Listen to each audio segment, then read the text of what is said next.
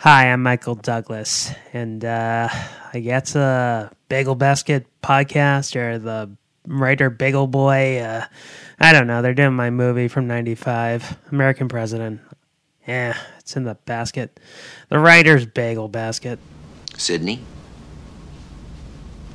Congress doesn't take this long. Mr. President, you have asked me to join you in representing our country. I'm honored. I'm equal to the task. I won't let you down, sir. Sydney, this is just dinner. We're not going to be doing espionage or anything. No, of course. Tear me apart, Lisa! Snap out of it. You owe me 15 grand, pal. I love you! That's all I needed to hear. I'm so excited! I'm so scared! Don't be mean. We don't have to be mean. Because, remember, no matter where you go, there you are. Hi, welcome to Writer's Bagel Basket. I'm Scott Kurland, and we are doing a special episode. This is the kickoff of 90s November. However, our theme for 90s November this year is Disney in the 90s, and we're doing a film that was Warner Brothers in the 90s, and don't at me. I thought with, the election tomorrow when this is being released, it would be good to do a nice 90s rom-com presidential movie. And I originally picked Dave, and then I gave our guest, David Allen Prescott. Hi, bud. Hi. I gave you the option of doing this or the American President, and you picked the American President. And yeah. And I was like, yeah, that one's better. I just love Kevin Kline, which me too. He would have been. So he was one of the people offered this role. Oh wow! And he turned it down because he did Dave, and he didn't want to get typecasted. As the president. That's a great thing to be typecast as. Right? They're always going to need a president. Yeah. And then instead he did, I don't know what he did in 95, but he did Wild Wild West, where he played Ulysses S. Grant. I love Wild Wild West. Because I loved the original TV show. I did too, but that's not the same. You didn't like the movie? Oh, I like it. No, I saw the movie 4 times in theaters. I love it. I love it. I didn't realize it was bad until I was older. Ditto. Yeah. But I still like it. I just remember from the trailer, Kenneth Branagh going, "A quasi-vu." So Kenneth Branagh in that movie is the funniest thing. So, David, why don't you tell us what we watched and give us the Blockbuster rule? You're in the Blockbuster video, and the back of the package says to get you to rent this. An American president heading into an election year falls in love with a lobbyist seeking to pass a bill and has to decide between his political future and his romantic future. I totally thought you were going to be like, American president wants to get his rocks off after his dead bride. How dare you? I would never say such a thing. Cut to, hey, David, what did you think of the movie before we start recording? Just some guy who wants to get his rocks off after his wife died. So this movie is written by Aaron Sorkin. Mm-hmm. And this is the West Wing. Like, from the opening credits of this movie to the fact that most people who were on the West Wing are in this movie. Right. This is like the West Wing, the movie. The first 10 minutes are like very literally the West Wing. I was waiting for Richard Schiff to show up. Like, what are you doing here? Oh, you'll see. There's another one coming down the pike. Well, the craziest thing is that, like, clearly Michael J. Fox, who is playing, he's like playing a combination of Bradley Whitford and Rob Lowe. Mm-hmm. Like, and So in the research, Michael J. Fox had been diagnosed with Parkinson's 2 years previous. Mm-hmm. He figured out in 91 that he had it, and then didn't get fully diagnosed till 93. So he was worried that when they did the medical exam, that he wasn't going to be able to get cast. Mm-hmm. And luckily, his medication was working for him, and he let Rob Reiner know. And Rob Reiner, being all Rob Reiner, was like, "Of course, I'm going to let you in my movie." Yeah. And you can see it. I mean, it's a little. It's a tiny bit noticeable, but not certainly to a point that it detracts from anything. Yeah, the movie that made him realize that with his illness, that he had to go back to TV was Frighteners a year later. He realized he couldn't do it anymore. It was too much on him. But he is so good in this. He's so good. And Michael Douglas, so the weird thing is Michael Douglas gets top billed. Yeah. And Michael J. Fox gets the coveted and right. It's crazy because you think that would go to Martin Sheen. Right. It was when I saw it in the opening credits, I was like, wait, why does he have that? And for a second I was like, maybe he's playing a real character? Sometimes you'll get the featuring so-and-so as because they're playing a character that you're like, oh, look at that. But no, he's just as fictional as everybody else. And it really odd choice for that featured spot. Because usually that's for a veteran actor. That's usually and Christopher Walken and Laurence Olivier. Right.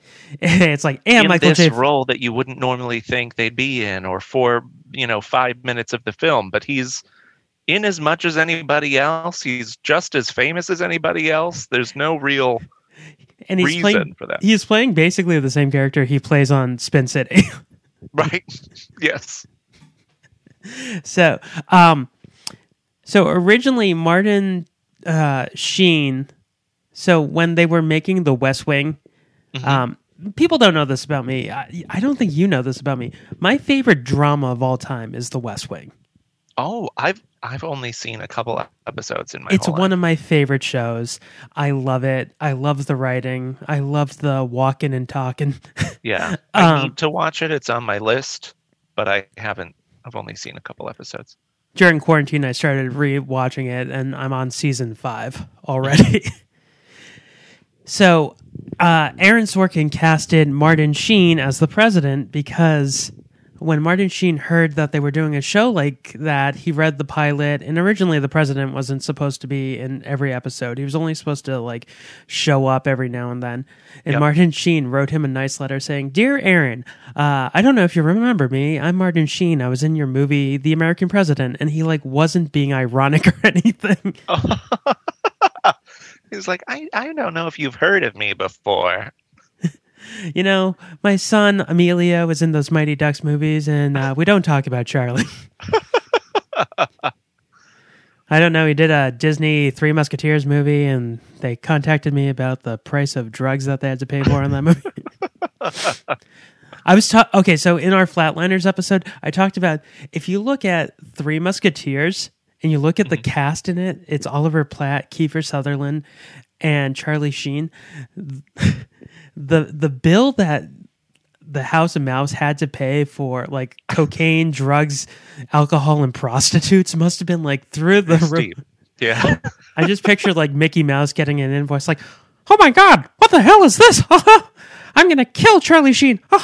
Oh man, Oliver Platt really needs to stop drinking.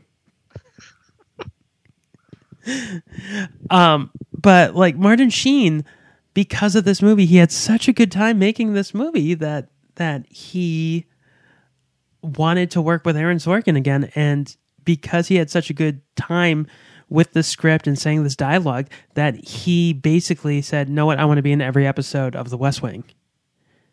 Well, that's cool. And because of The American President, we have that. That's awesome. So, you picked this movie because growing up, you said you watched it a lot. Mm-hmm, mm-hmm. Did you watch it all the time on TNT? So it was my grandmother's favorite movie, but my grandfather didn't like it. Really? And so, yeah. So whenever it was on and it was just like her and him watching TV, she wouldn't get to watch it. And so, like, if he wasn't home, and we were just hanging out, we'd watch it. And I honestly haven't seen it in such a long time. But it's more impactful when you're not a small child. Yes. Yeah, so I used to watch this all the time with my mom and my sister. My dad was like your grandfather. He didn't care for the movie until like now. Like I feel like now, with age and wisdom, he likes this movie now. Yeah. There's something about it. It's like Lost in Translation. It's one of those movies like after you're done watching it, you just feel really good. Yeah. I was really just thinking about how long it's been since I've seen a movie like this come out. It's just they don't make movies like this anymore. So there's a line of dialogue where when Sydney, who is Annette Bening, is like entering the White House for the first time, she mentions like how she wants like a Capra-esque lifestyle to fight Washington and you know, help America. And I just realized like this movie is a Frank Capra movie. Yeah. Like, but if this was made like back then, it would be like star Cary Grant and it would be called like Our English American President. Like, hello, Sydney, my darling. Hello. It's so good to see you. Let me mansplain to you what having sex with the president would be like. I'd watch that movie. And then you'd have like Katharine Hepburn as Sydney. Oh my God, Katharine Hepburn would be so good as Sydney. Mr. President, you will poop. You've got to save the environment. I am so sorry, my darling. I made a deal to get rid of guns. But yeah, I would watch the heck out of that movie. But the one thing that kind of takes away the Frank Capra-esqueness out of it is Michael Douglas. It's so weird seeing Michael Douglas in a role like this. I don't know that I've ever seen him be a charming guy. Maybe I just haven't seen a lot of Mike Douglas films. No, most of his movies he plays a scumbag. Right? He's like a creepy or evil or angry. He's What's like that an one where he anti-hero. kills his wife? She cheats on him and he kills her. Is that him? Perfect Murder. Yeah. Yeah. That's what I'm used to with him. So it's so weird to see him being kind of charming. Or him and Kathleen Turner like trying to kill each other over a divorce. Yes. Like, this is so out of left field, and there's a reason for that. Originally, this movie was written for Robert Redford. Oh, okay. Yeah. And he had a falling out with Rob Reiner over the direction of the movie. So Michael Douglas replaced him. But as I said before, Kevin Kline was the person who they were going to talk to replace him. And like, now that I think about it, I think as much as I love this movie, I think it would be a lot better if it was Kevin Kline. He has a lot more inherent charm. Yeah. So I was telling Haley, Kevin Kline in the late 80s, early 90s, before before his wife Phoebe Cates gave up being an actress, were supposed to be in a remake of The Thin Man. Oh. And I'm trying to find the picture to send you of what they looked like in the 90s. Here it is. So it's going to be in the chat, but can you picture these two as Nick and Nora Charles? Like, if this will ever send. I just sent it to you. Like, they would be perfect. Why won't it open? Oh, there we go. Oh, yeah. Like, they would be a perfect Nick and Nora. Yeah. But he didn't want to be the president again. So the craziest cast that they talked to before this. So the movie was written by another director before Aaron Sorkin came on and just gutted the whole thing. Okay. That script was so bad that they didn't even give that guy credit. Oh. I don't even know who wrote it. So originally, and was the plot the same? Pretty much, but the president was more of a military. He had a background in like the military, and he was like a 4-star general. He was still a widower, obviously. Yeah. But originally, the choice for the president when they were doing that was Bruce Willis, which I can see. Yeah. Or, hold on, because this is probably going to piss you off. Oh God. Steven Seagal. As the president of the United States? Lord. I don't know, Senator Rumsford. If you want to go after Sidney, you got to go through me. Like, I feel like if it was Steven Seagal, they would just need to do like 1 million flashbacks to the battlefield. I think that film would have been terrible.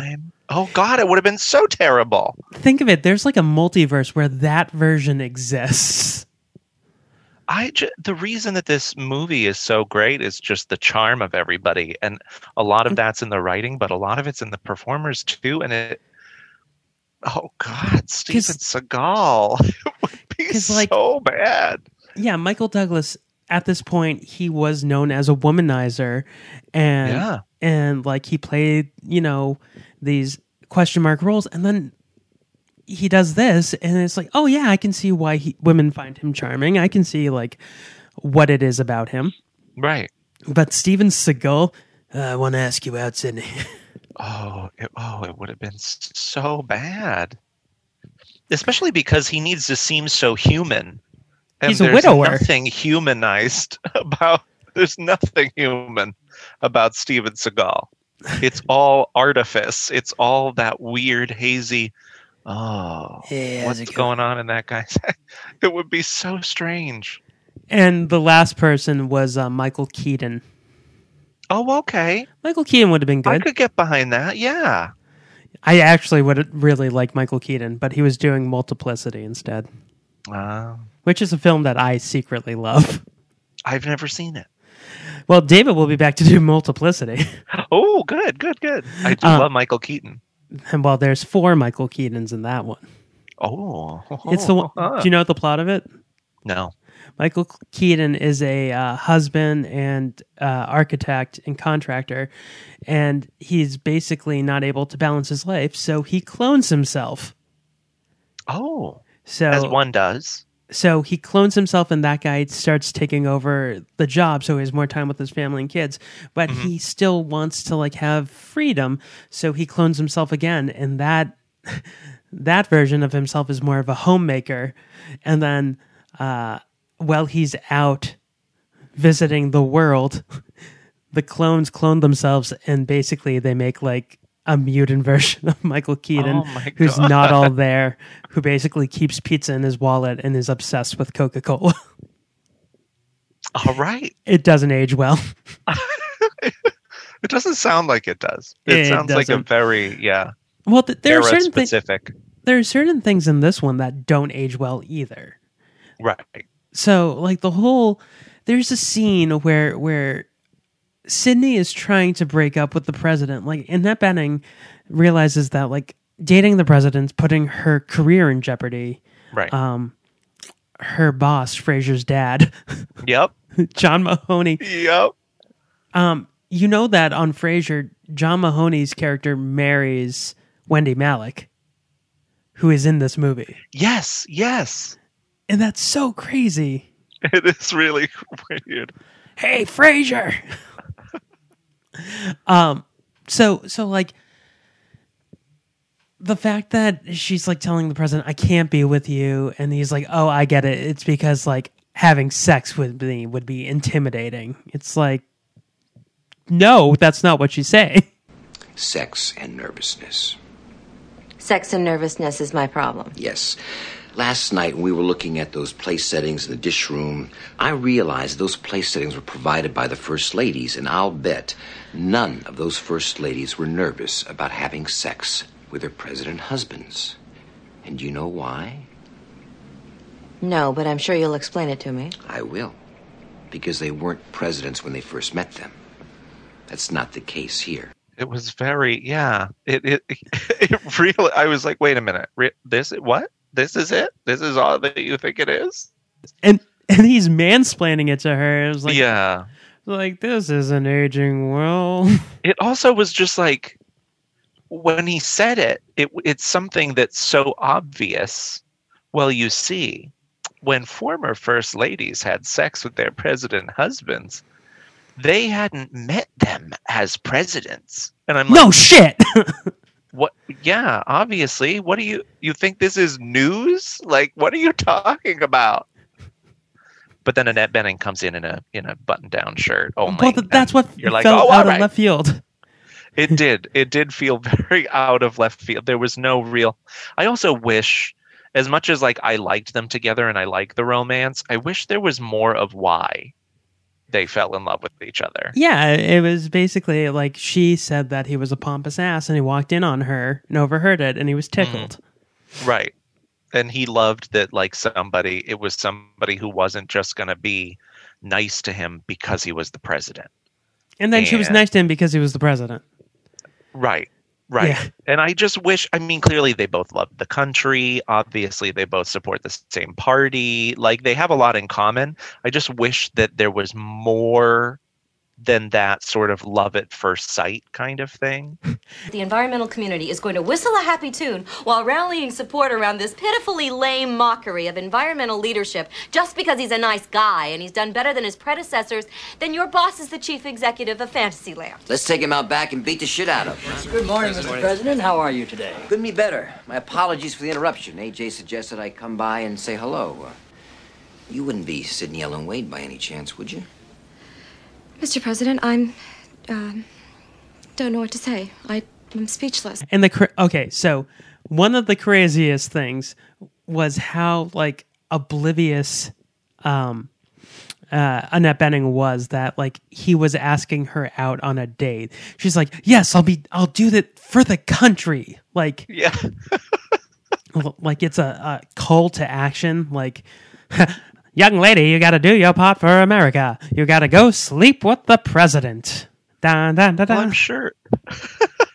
I'm sure if you got asked out by the president, there would be a lot of disbelief there. Wait. Who is the president? Is it Taft? Because if it's Taft, in the past, if it's Taft, I'm DTF. Go into his special tub. Oh God! Wasn't even enough room for him in that tub. Also, I love how they're like, "Well, you're a widower." He's like, "Woodrow Wilson was a widower." And right, as though that has any bearing on modern events. So nobody cared about Woodrow Wilson's girlfriend. Right, sir. Right. That was the thing that I noticed with like Aaron Sorkin's writing. Everyone is like a historical major, or they have like a degree in philosophy or theology or American literature or English literature. Mm-hmm. And every single thing, I was watching The West Wing, and there is an arc where the president's daughter is kidnapped, so he has to submit the 25th Amendment that he's not fit to handle with these terrorists because they have his daughter, and so they get in John Goodman. Oh, good. Who is the Speaker of the House, and he's like this Republican cowboy, guns blazing. Of course. And he I love it when he plays that character. And he comes in and he starts quoting Franz Ferdinand, who was the nephew of the Austro-Hungarian emperor, was killed by a group called the Black Hand. And because they were a Serbian nationalist society, the empire declared war on Serbia. Then Russia, which was bound by a treaty, was forced to mobilize, which meant that Germany had to declare war on Russia. Then France, declared war on Germany, and that was World War I, because the Emperor's nephew was killed. And I was like, where the fuck is this coming from? And they do that several times in this movie. It's like, through the history of time, no president has had to endure what President Andrew Shepard has had to endure. That in the past 7 weeks, 59% of Americans have begun to question your patriotism. Look, if people want to listen to... They don't have a choice! Bob Rumson is the only one doing the talking. People want leadership, Mr. President. In the absence of genuine leadership, they'll listen to anyone who steps up to the microphone. They want leadership. They're so thirsty for it, they'll crawl through the desert toward a mirage, and when they discover there's no water, they'll drink the sand. Mm-hmm, mm-hmm. And I love how, like, Martin Sheen is... I kind of feel like Martin Sheen is wasted in this movie. He is wasted. He is. He does a great job, but he's definitely wasted. Now, the real question would be, what if it... I feel like he is much older than Michael Douglas. Mm-hmm.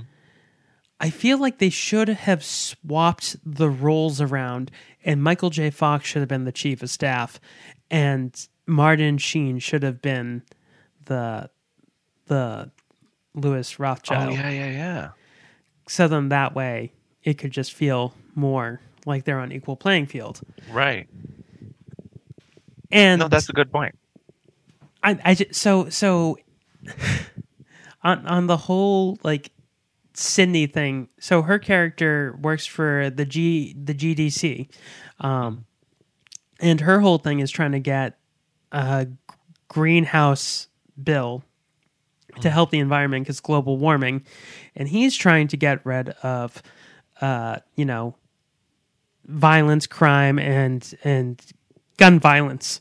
Mm-hmm. Those are two things that aged too well for this movie. Oh my god! It's oh my god! It's all still going on, and there's no like, oh, this isn't relatable. It is like, oh, we still saw this as a problem, 25 years ago. Oh, cool! I'm glad we haven't solved that yet. Haley was watching it with me, and she's like, what year was this movie? And it was like 95, and she's like, Jesus Christ. They knew back then. Oh, yeah. Oh, like, knew. They knew. Yeah. That's why Al Gore was our vice president. Yeah. My biggest problem with this movie is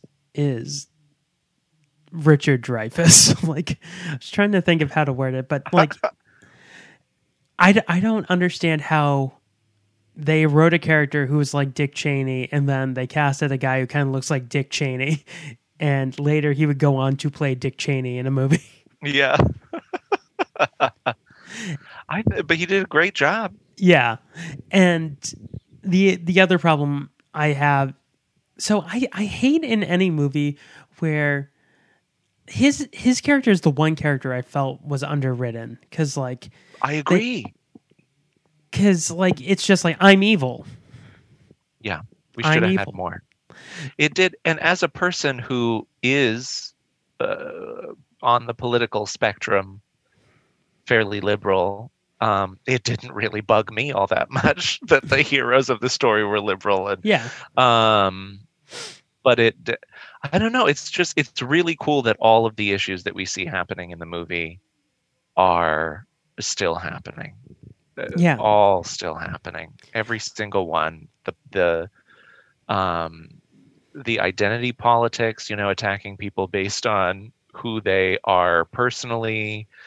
The whole idea of accusing people of not being moral, upstanding people, and that's why they shouldn't be president, and that your examples as to why they aren't moral, upstanding people are like garbage. That is majorly prevalent right now. Well, okay, so the craziest thing is there's a line of common sense that you're not supposed to do things like, even like, so when the GOP, they have the GOP meet in this movie, mm-hmm. and they go, I forgot his character's name, so I'm going to say Senator Richard Dreyfuss.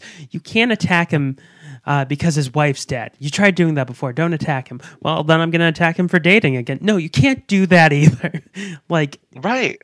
And he's only dating one woman. It's not like he had a parade of women coming through the White House. It's like he's had one steady girlfriend for 2 months, and that's enough to say he's immoral. And then they bring up the idea that, what about his daughter? Nobody's talking about his daughter. You mean Icebox? What I know, right? I was like, wait a minute. Look That's the Icebox from Little Giants, and then Little Giants. She went on to do Poison Ivy 4. What? Yeah. Do you remember the movie Poison Ivy with Drew Barrymore? No. So it was basically about a girl who uses I forgot the plot of Poison Ivy, but basically Drew Barrymore seduces a married man. She's in her 20s, and she becomes like the evil stepmother. Oh. And then Poison Ivy 4 is that character. Now that Drew Barrymore's character is dead, it's Icebox, but she is a sorority sister, and she is torturing her sorority. Oh my God. Yeah. I don't want to see that. Go back to playing football. That cute little spunky kid playing the trombone. Or, making chocolate milk with her dad, Rick Moranis. Right. I don't want to see you turn into the girl who told that guy to go punch Rick Moranis. Yeah, no. I want nothing to do with that movie. Yeah, I never talked to you about that. How upset were you when Rick Moranis got punched in the face? Oh my God, who in the world has ever thought to themselves, you know what person I'd really like to punch in the face? Rick Moranis. What? He's an angel. It's like punching Santa in the face. Like punching Betty White. Like, who has the honest desire to do such a thing? That's terrible. As you know, Betty White every Thursday hosts a Fight Club, so people have punched Betty White in the face, but she usually punches back. Yeah, when you volunteer for it, it's a different scenario. I just picture Betty White. All right, fuckers. Who's going down? But, with me saying fuck, this is a PG-13 movie, and they say fuck like 3 or 4 times. Do they? I didn't notice. Yeah. Michael J. Fox says it once or twice. Annette Bening says it, and when they're playing pool, Michael Douglas says fuck you to Martin Sheen, which I don't think that's the first time Martin Sheen has had someone say fuck you to him. Probably not. Looking at you, Charlie. I told you, don't make Three Musketeers. It's a kid's movie. Fuck you're Charlie Sheen. Fuck you, Dad. Kids are my target demographic. In the early 2000s, they were, shockingly, because of 2.5 Men. The craziest thing to think is that Martin Sheen has fathered 3 children: Renee Estevez, Emilio Estevez, and Charlie Sheen. They're all actors. And the 2 that he did the best job with were Renee and Charlie. I mean, Renee and Emilio, the ones who kept the Estevez name, and the one that he kind of dropped the ball on. It's a proud Sheen. Which, don't get me wrong, you want to hear a secret that I'm about to tell everyone? Oh, I'm so ready for the secret.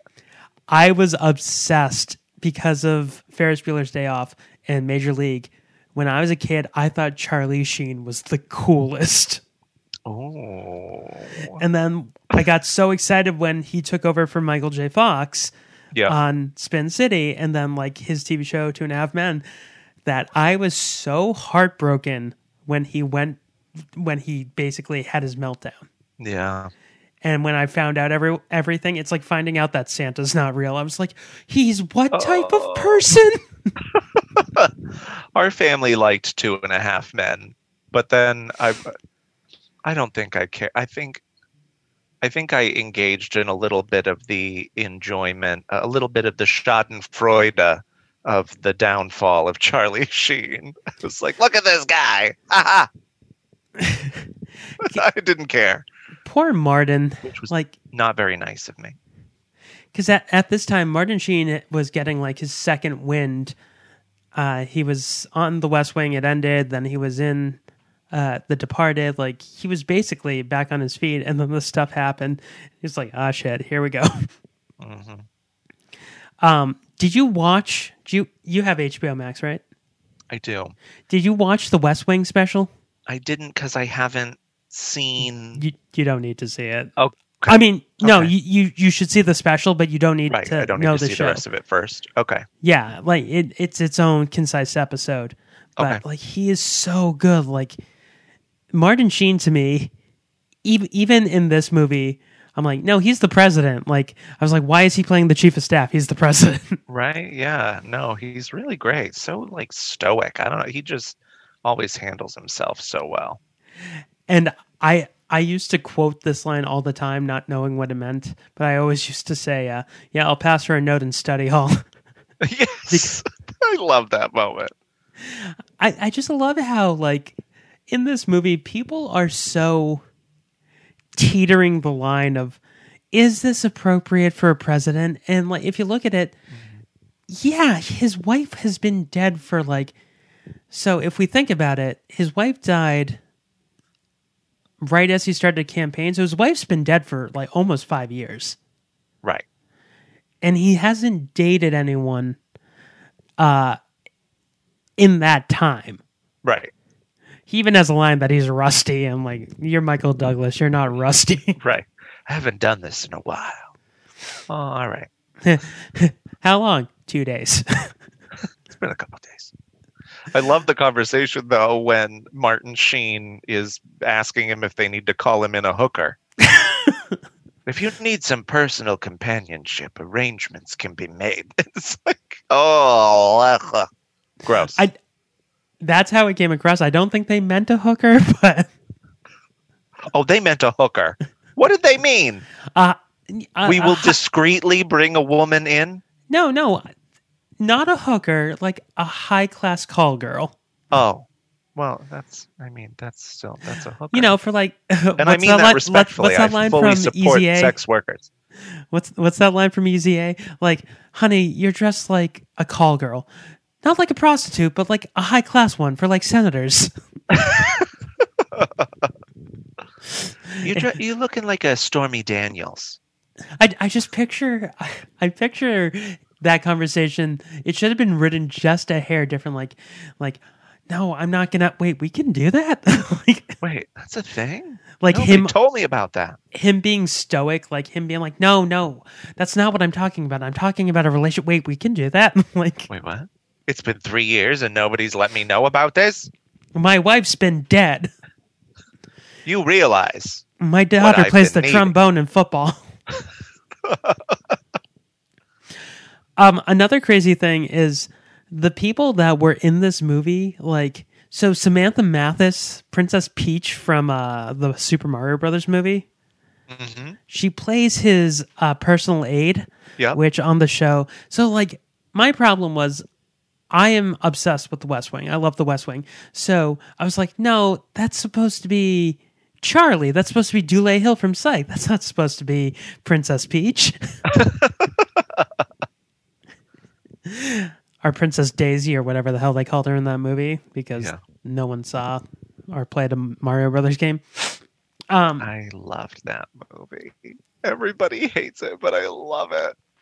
That movie, so that movie and Last Action Hero were my first double feature that I saw in theaters. Oh. Not in a drive-in, but in theaters. Because I wanted to see Jurassic Park, and my mom was convinced it was too scary, so my dad's like, I'll let you see 2 movies back-to-back if you get off the bandwagon of Jurassic Park. I'm like, sure. Oh, sure, whatever you want. I'll go see Mario. So, like, seeing her, this was like such a 90s movie because, like, you got like Richard Dreyfuss, Michael Douglas. So Richard Dreyfuss, fresh off of What About Bob, and Michael Douglas, probably he won the Oscar like 4 or 5 years ago, and then you have Annette Bening, who is married to the corpse of Warren Beatty. Oh, Bourne. So do you want to hear the people who were originally sought after to play Sydney? She was like the 7th choice. Oh, but she's so great. Yeah, but I can say at least 3 actresses that you would prefer more. Okay, all right, I'm ready. Number 1, I feel like I know. Emma Thompson.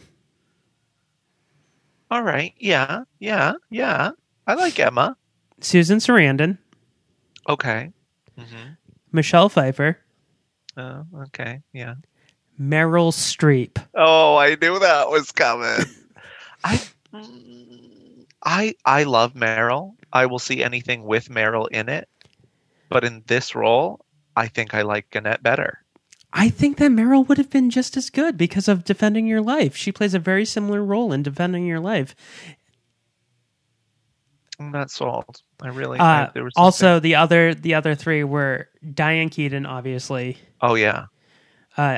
Gina Davis. Oh. Yeah. I love Gina Davis, but not for this role. No. And then the one that I could definitely see, Andie MacDowell. Okay. Yeah. Yeah, she was Miss 90s Yeah. rom-com. And this is absolutely the kind of part that she played. but then you would have that whole, but Mr. President, we're doing it for the country. Well, she's from Virginia, so yeah, I know. Perfect. Did you ever see the movie Greystoke? No. The Tarzan movie that they did. They had to redub her because the director did not like her Virginian accent, so they they redubbed her with Glenn Close. Oh my God! I need to see that. That's hysterical. Glenn Close dropped out of this movie, and she was replaced by Annette Bening. Glenn Close was cast? Yeah, but apparently she did not. After Fatal Attraction, her and Michael Douglas just kind of had... Oh. I don't think they... I don't want to talk out of turn. It just... From what I heard, she wanted to do it with Robert Redford, and it wasn't like she hated Michael Douglas. It was like, I already worked with you. I want to work with someone I didn't work with. Yeah. And then he was like, wait, but you worked with him on The Natural. And she's like, shut up. And how would it affect the movie, too? Just having that dynamic from Fatal Attraction in the back of your mind. I think that's why she dropped out. When she's going to go psycho. I think that's why she dropped out. Yeah. Because she ended up doing 101 Dalmatians instead. Well, then thank you. Thank you for dropping out, because 101 Dalmatians without Glenn Close would not be worth seeing. So you're not looking forward to Cruella with Emma Stone? Well, that I am. I just don't think that there was anything else in 101 Dalmatians that was worth seeing without Glenn Close. I'll let you know, David Allen Prescott, that Jeff Daniels is sex on a stick. I like him and he was fine, but Cruella makes that movie. She makes that plot. Yeah, I know. I'm just being a little shit. That's okay. I think Jeff Daniels would also, he wasn't on the list at all, but he would have been good in this role too. Oh, yeah. Yeah, he would. Because, he's that type of charming. Right. It's just, I like Michael Douglas, and I love him in this movie. But, I'm going through his IMDb right now, and you have, Streets of San Francisco TV show. Then you have, Romancing the Stone, Black Rain, Wall Street. All these movies where he's, hard-ass badasses. And, right. Then you have him basically kind of antagonize the press, playfully as the president that everyone likes. This is the type of role that is, shocking. It's Michael Douglas in a rom-com? Yeah. And I also love how impressed he is when he's like, do you speak French? Do you? And he doesn't even ask Sydney. And then all of a sudden she's like, parlez-vous français? And she's like, her and the president of France are having this deep conversation. And then he's like, oh, do you want to dance? Yep. I'm like, okay, only Michael Douglas can pull that off. Because Michael Douglas seems like that guy who is at the bar. He's like, hey, want to get out of here? And me, I'm like, absolutely. No, I'm just kidding. And my wife's like, okay, you two have fun. Yeah. I just like that, the script really pushes the idea that he knows how to be a normal guy or he knows how to be the president, and he doesn't know how to be one of those things within the realm of the other. Yeah, he can't be both on the Venn diagram. Right. So it's like if he's going to order flowers, he wants to do it as himself, but has no freaking clue how to do that within also being the president. And that, I don't love the beginning of the film just because it's so like packed with political wordplay and doesn't set the tone for what the movie is going to be at all. But it's so necessary in showing that like his life just runs like a machine while he's president, right? And pretty much relies on everybody around him. So then when it switches and he goes back to this other part of, being a normal guy, it's been so long since he's done it, and he can't escape the fact that even while he's doing it, he's still the president. I don't know why when I was watching this, I feel like this role was written for Bill Pullman. Oh yeah, it feels very Bill Pullman. But he wasn't Bill Pullman yet. Right. Like this feels like a role that he should have played. Right. And then you have everything else happen in the movie, and the more I watched it, I was like, this is kind of like while you were sleeping. Like while you were presidenting. It also really speaks of a time where Americans were kind of dreamy-eyed about the president, sort of harkens to a kind of like the way the country felt about JFK, even though obviously he had a wife. But this sort of idea of him as a bachelor and attractive and out there and and that's a very good point, because they even made him kind of look like JFK with the pompadour and his schoolboyish good looks that they commented on, and how he was like the safe bet president. Like, there's even a line of dialogue in this movie that he's such a nice guy that if his wife didn't die, he wouldn't have gotten elected. Right. And like, that's kind of the perfect like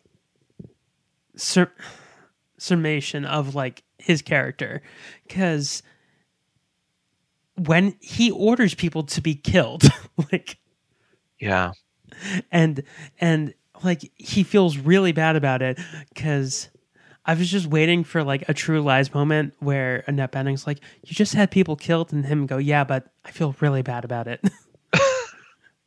Well, that's another one of those great moments where they really try to illustrate how frustrated he is with the idea that nobody around him is behaving like a person. And he still is very much a person. He's so down to earth and really just hates that nobody in this realm is on that same level with him. And he clearly enjoys being president, but in that moment, he's asking, how many lives are we going to lose? What can we do to lose as few as possible? And everybody's like, what the hell are you asking these questions for? Like, we just have something to do. Get over it. Right. And the crazy thing is, they're like, well, it was just like a few custodians. It's like 4 custodians. And he's like, yeah, but an hour ago, I gave the order. And an hour from now, a custodian is going to be dead, and he's not going to know why, and he's not going to know that it was me. Yeah. And because of something that he had nothing to do with. The one thing that is much different than the West Wing. So the West Wing does stuff where it feels like an actual drama. It feels like an actual political thing. The Situation Room in this movie is like a conference room, where the Situation Room in the West Wing is the Situation Room. Like, yeah. And the offices in this version of the White House look like it kind of looks like a call center. It kind of looks like Right. a magazine call center.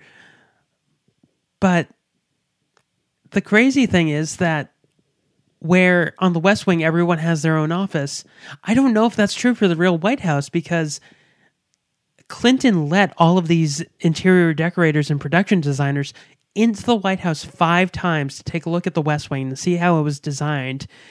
The only place he couldn't give them was the Situation Room, obviously. Right. But like everyone else's office, I think that's how it really is. I think it's more like a bullpen and less like, Yeah. and that I give like praise to the production design for it. Except making the Situation Room a conference room.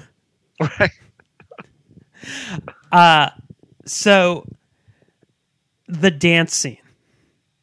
Yeah.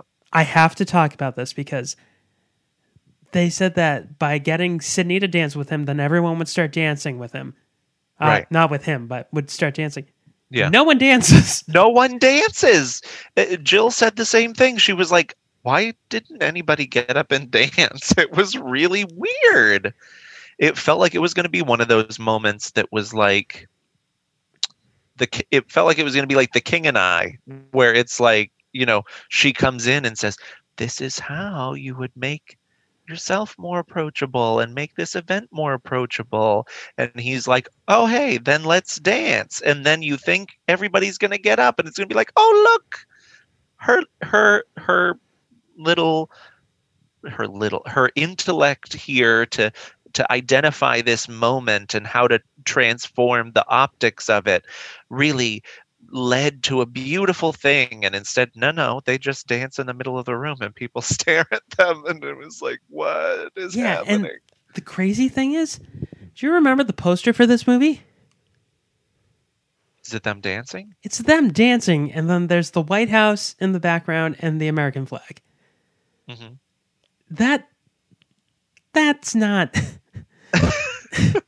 that's not a poster. They have to show that it's a romance, obviously. Well, then why don't they have a picture of them, on doing top? Warren Beatty's the headboard in the Lincoln bedroom. They can't have the no strings attached poster where it's her in the button up white shirt. No, like the classic When Harry Met Sally rom-com where it's like him meeting her on the stairs or something like that. I don't know. It just it felt weird. It feels like when you take an image from a still from a movie and then you Photoshop it. Right.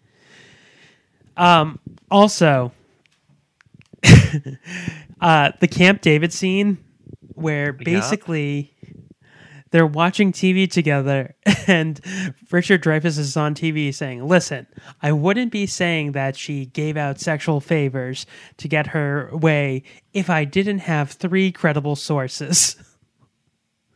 That whole scene is like, what? Who? What? I mean, he literally insinuates that senators are saying that she's given that. And it's like, what? Who is saying this and what is going on? This is insane. Well, I would think it was completely insane if there were not equally insane accusations coming out of the current White House all the time. We live in a climate now where people are like, oh, well, I heard that so-and-so did this. But and I take no responsibility for that. Go look it up yourself. It's like, what? I just thought it was weird for this movie because then it leads to Michael Douglas. So this is the crazy part. In Michael Douglas's Unforgiven speech, as I'm going to call it, like his speech at the end. You gather a group of middle-aged, middle-class, middle-income voters who remember with longing an easier time, and you talk to them about family and American values and character. And you wave an old photo of the president's girlfriend, and you scream about patriotism. You tell them she's to blame for their lot in life. And you go on television, and you call her a whore. And I was like, that's not the word to use, man. It was very weird that was the word that was chosen. Go on national television and call her a whore. they're like, he didn't sir. say that. He didn't use that word. I mean, he clearly was insinuating, but you're the one who just pulled that word out, like sir. that's why this movie doesn't age well. Because it's. But man, that speech is pretty good up until that point. Yeah. And the other thing that doesn't age well is that line of him saying that Sidney's out of his league and to stick with going after me. Sidney Ellen Wade has done nothing to you, Bob. She has done nothing but put herself through school, represent the interest of public school teachers, and lobby for the safety of our natural resources. You want a character to debate, Bob? You better stick with me, because Sidney Ellen Wade is way out of your league. It doesn't age well because Ted Cruz used that in a debate against Trump in 2016. And people are like, that's too about good. his wife, when Trump was going after his wife? When he was going after Heidi Cruz. And everyone's like, that's a quote from a movie. Like, and then they realized, like, Ted Cruz had basically other lines where he stole from movies, like when he said, I'll have what she's having, make my day, kiss my grits. He's just a film nut. That's all. But that speech at the end when everyone's clapping and they're like, yes, Mr. President, you did it. And he's like, I need to get in my helicopter and find her. And, all right, why can't, oh, no, the line is, Yeah, he wants a normal car. A normal car that's not bulletproof. Yep. Non-bulletproof regular car. And then when she just shows up, I'm like, that's such a rom-com thing. It was great, though. It was great, but she could great. only easily get into the White House when like the president said it was okay for her to come. So I just imagine her being like, no, I need to tell him I love him. And like, she's like insecurity with that guy who also likes Frank Capra movies. And it's like, hey, Sidney, what about, I don't have time to talk about arsenic and old lace. I need to get to the president. He's like, well, you two broke up, so you're not on the list anymore, Sidney. So you want to talk about You Can't Take It With You or Mr. Smith Goes to Washington? I just love that she comes in and they have her in a gray hoodie and a coat and just looking so normal. It's so sweet. Yeah. Movies like this movie now are not taken seriously in any way, and they're made with like third-rate actors, and they're movies I don't want to see. Right.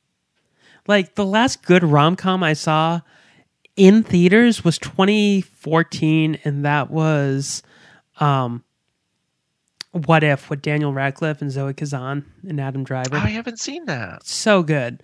But that was it's a very When Harry Met Sally movie. But that was the last big name one, and after that, I think Netflix is the only one that really does rom-coms anymore. Yeah. And the last good one I saw on Netflix was, did you see The Setup or Set It Up? With it has Lucy Liu and Taye Diggs, and it's about their assistants who are played by Leah Thompson's. Like Lucy Liu. She's pretty good in it. She's pretty good. The thing I've ever liked her in was Lucky Number 11. I liked her in Kill Bill. Ready for this? You've never seen Kill Bill? I've never seen Kill Bill. Kill Bill's pretty good. I know. I need to see it. I don't know how I've avoided seeing it. It's because you're not a Charlie's Angels fan.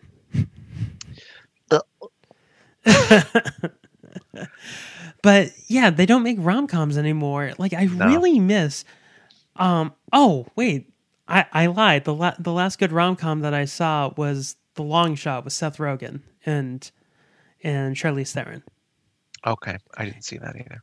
That's a political rom-com. That's like the American president. Oh, well then I need to see that. It's so good. It's so sweet. I'll add it to my list. Like there's a scene, spoiler alert, but she tells she tells Seth Rogen she loves him, and she goes, telling you I love you is the scariest thing that I've ever done, and I've been in an elevator with Saddam Hussein twice. But like they don't make rom-coms like this anymore. Yeah. There's just something to be said for these movies that are just heartwarming, and there aren't really a whole lot of them anymore. So the other person I thought of while we were talking, when we were talking about the dance scene, I was like, know who would be really good as Sydney? Jamie Lee Curtis. Oh, yeah, I can see that too. But then they would have to pay for like a ton of Activia. The woman needs to have her bowels moved. Okay?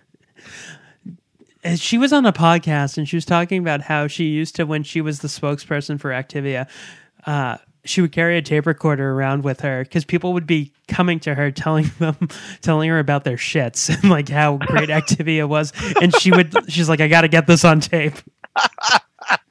Jamie Lee, thank you so much. You've changed my bowel health. Hold on. I'm rewinding the tape. Oh, all right. Let me tell you about my BM yesterday afternoon. It was a busty Sunday evening. Did you just say busty? Yeah. I meant brisk. Oh. I love in my bit that Jamie Lee Curtis is the heckler. I'm making you say this on tape because I'm being a dick. Right. So yeah. The other thing that was crazy is to think of, and it's crazy in a good way, that there's a line of dialogue where you find out that the president is attending parent-teacher conferences, and it's like it's just so crazy to think of like a president in a parent-teacher conference, right? Because like I have friends who are teachers, and they talk about how like difficult it is to schedule a parent-teacher conference. Try arranging that with the White House, right? But that's another one of those great scenes where people expect him to not be a person, where he's like, hey, so you're studying this in social studies? And his own daughter is like, how do you know that? And he's like, parent-teacher conferences? And it's just like, what? You do that?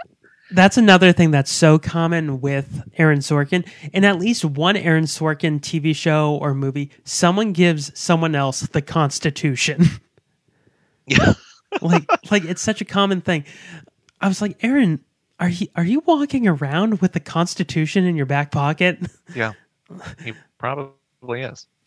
Because on The West Wing, the president, when Dule Hill's character graduates from George Washington, he gives him one of the first editions of the Constitution when it was first published. Oh, cool. And I was like, is this an Aaron Sorkin thing? Like, right. Since the history of man, the Constitution. Shut up! Shut up! I think the thing that the film was missing was a gesture from the president, like a date that was a normal date that he found a way to do a normal thing with Sydney. Like in Dave, when they have their picnic. Yeah, because I think it would have solidified that whole idea of, I'm glad that I can be a person with you and that you can see me as a person. And it would have given us that little bit more of a push to believe them as a romantic couple. Because I think it would have just pulled everything together. Because all we really get is that Christmas party with Eric Stonestreet. Yeah. A young Eric Stonestreet is in this movie. There's just a bunch of awkward, you've got that weird, like, oh, you're the president. Oh. And then all of a sudden it's just like, we're together now and everything's great. And it's like, where's that in-between place? Where's that thing that, I guess the sex is what breaks down the barrier, right? They have sex and then she's like, that was great. I'll be back tomorrow. And he's like, you can't leave. I love how he's like, Lewis is on his way. And she's like, well, then I got to get out of here. He's like, well, he's going to be right behind that door. And he's like, hey, Sydney. Because they need to come up with a plan to get her out. Mm-hmm. And then like... And it's like, come on, they got the tunnels. They got something at the White House to get secret ladies out of there. Let's be serious. Yes, but he actually mentioned something like that because he said it would have been different if you took a car because we would have been able to get you out easier, but you brought your own car. Right. And the press saw her So driving. they know you're here. Right. I wish they did like an Indiana Jones where they're like, "Where's Sydney? Where's Sydney?" And she's like standing right behind them, like, "Oh, I have to get to an appointment with the president." They're like, "Where the fuck did you come from?" Oh, what happened? I will say, I like Annette Bening, but I don't like Annette Bening. I don't know how to say that without sounding mean. I don't always love her, but I really like her in this. I like her in this, and I like her in The Kids Are All Right, but everything else, not so much. Like, I think it's because of American Beauty. Oh, yeah. Because she's such a bitch in that. I think she's definitely a person, but I think that's also why like a Jamie Lee Curtis or a Glenn Close are good options for this role, is that they're all sort of that actress who is not a bubbly ingenue kind of actress. You know, they have that sort of stone exterior at times. I feel like Annette Bening was too bubbly. I think the writing and everything in this just really made her, and the character she was playing was perfect for this idea of being this hard ass who also is not. Yeah, I will say that I do love the scene when he's calling her and she's like, "Okay, very funny. If you're the president, then you have a great ass." And right. And then she's like, "I can't believe I did this again." Yeah, and it's also just a nice commentary on women in those positions and having to be a certain level of assertive and having that onus on you of doing your job perfectly and navigating that sort of dynamic that is historically more dominated by men. Because that John Mahoney speech that he said about her was just so mean. Like his speech was like, "Oh yeah," I forgot what he said. It was just mean. Yeah, because he was like too over the top, and yeah. I heard that his character was originally written for John Lithgow, and like that makes sense. But like having Frasier's dad be such a dick to her was so jarring, and then he fires her. Yeah. And like, there's no reason why he fired her. Like because the president went back on his word and gave the bill to the crime bill like he wanted to. Right. But her crying, she's like, "I gotta go. I gotta pack my stuff," and like she's just leaving. It's like, oh man. Yeah. Damn you, Martin Crane. God damn it. So, is there anything we're missing? Like, I don't think so. I think we've gone over it. All right. Aww. So before we get to bagels, there's a little throwaway thing that will make you laugh. So there's a scene where Michael J. Fox basically sees a Diet Coke can and he just goes, "Eh." Oh, yeah. Do you know why? Why? Because from 1985 till about 1996, he was a spokesman for Pepsi. Oh, I didn't know that, but it's that moment, it's very noticeable that it's a Diet Coke can, and he get the hell out of here. And also in the White House, when it's a Republican president, the cola product is Coke, and when it's a Democrat, it's supposed to be Pepsi. Oh wow! So I think that was also a jab at that too. But okay. I think it was because he was the spokesman for Pepsi for the longest time. Yeah, that's cool. So how many bagels? 7.5.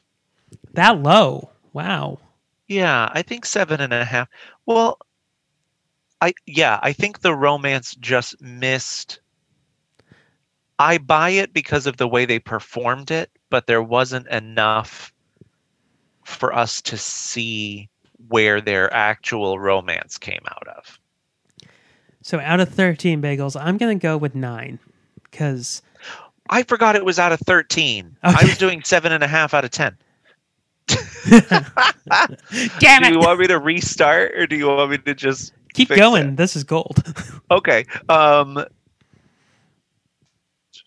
So 9. No, I agree with you. 9 Yeah. out of 13. Yeah. Yeah, because like I wish they wrote her character and Anne Smith, who plays the press secretary.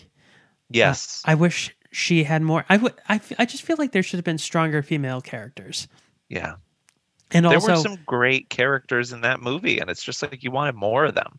I also want to see more scenes with like Michael J. Fox or Martin Sheen, like, or maybe a scene where it's like Martin Sheen and Michael J. Fox talking about like the whole situation, and because Martin Sheen is supposed to be his best friend, like Right. Martin Sheen saying, "Listen, it's none of our business. You need to let it go, Lewis," and him being like, "No, Doc. Like, if you get the." I do love how they introduce him because you think he's the domestic deputy, but you think he's like a speechwriter because he's like, you missed a whole paragraph in the speech, or you cut out a whole paragraph. Right. Like, And you then think he's they're supposed like, to be the "So deputy rewrite- communications director. Rewrite the State of the Union. You know, those are the only real jobs he's given in the film directly. Right. So, like, I feel like he was the wrong role.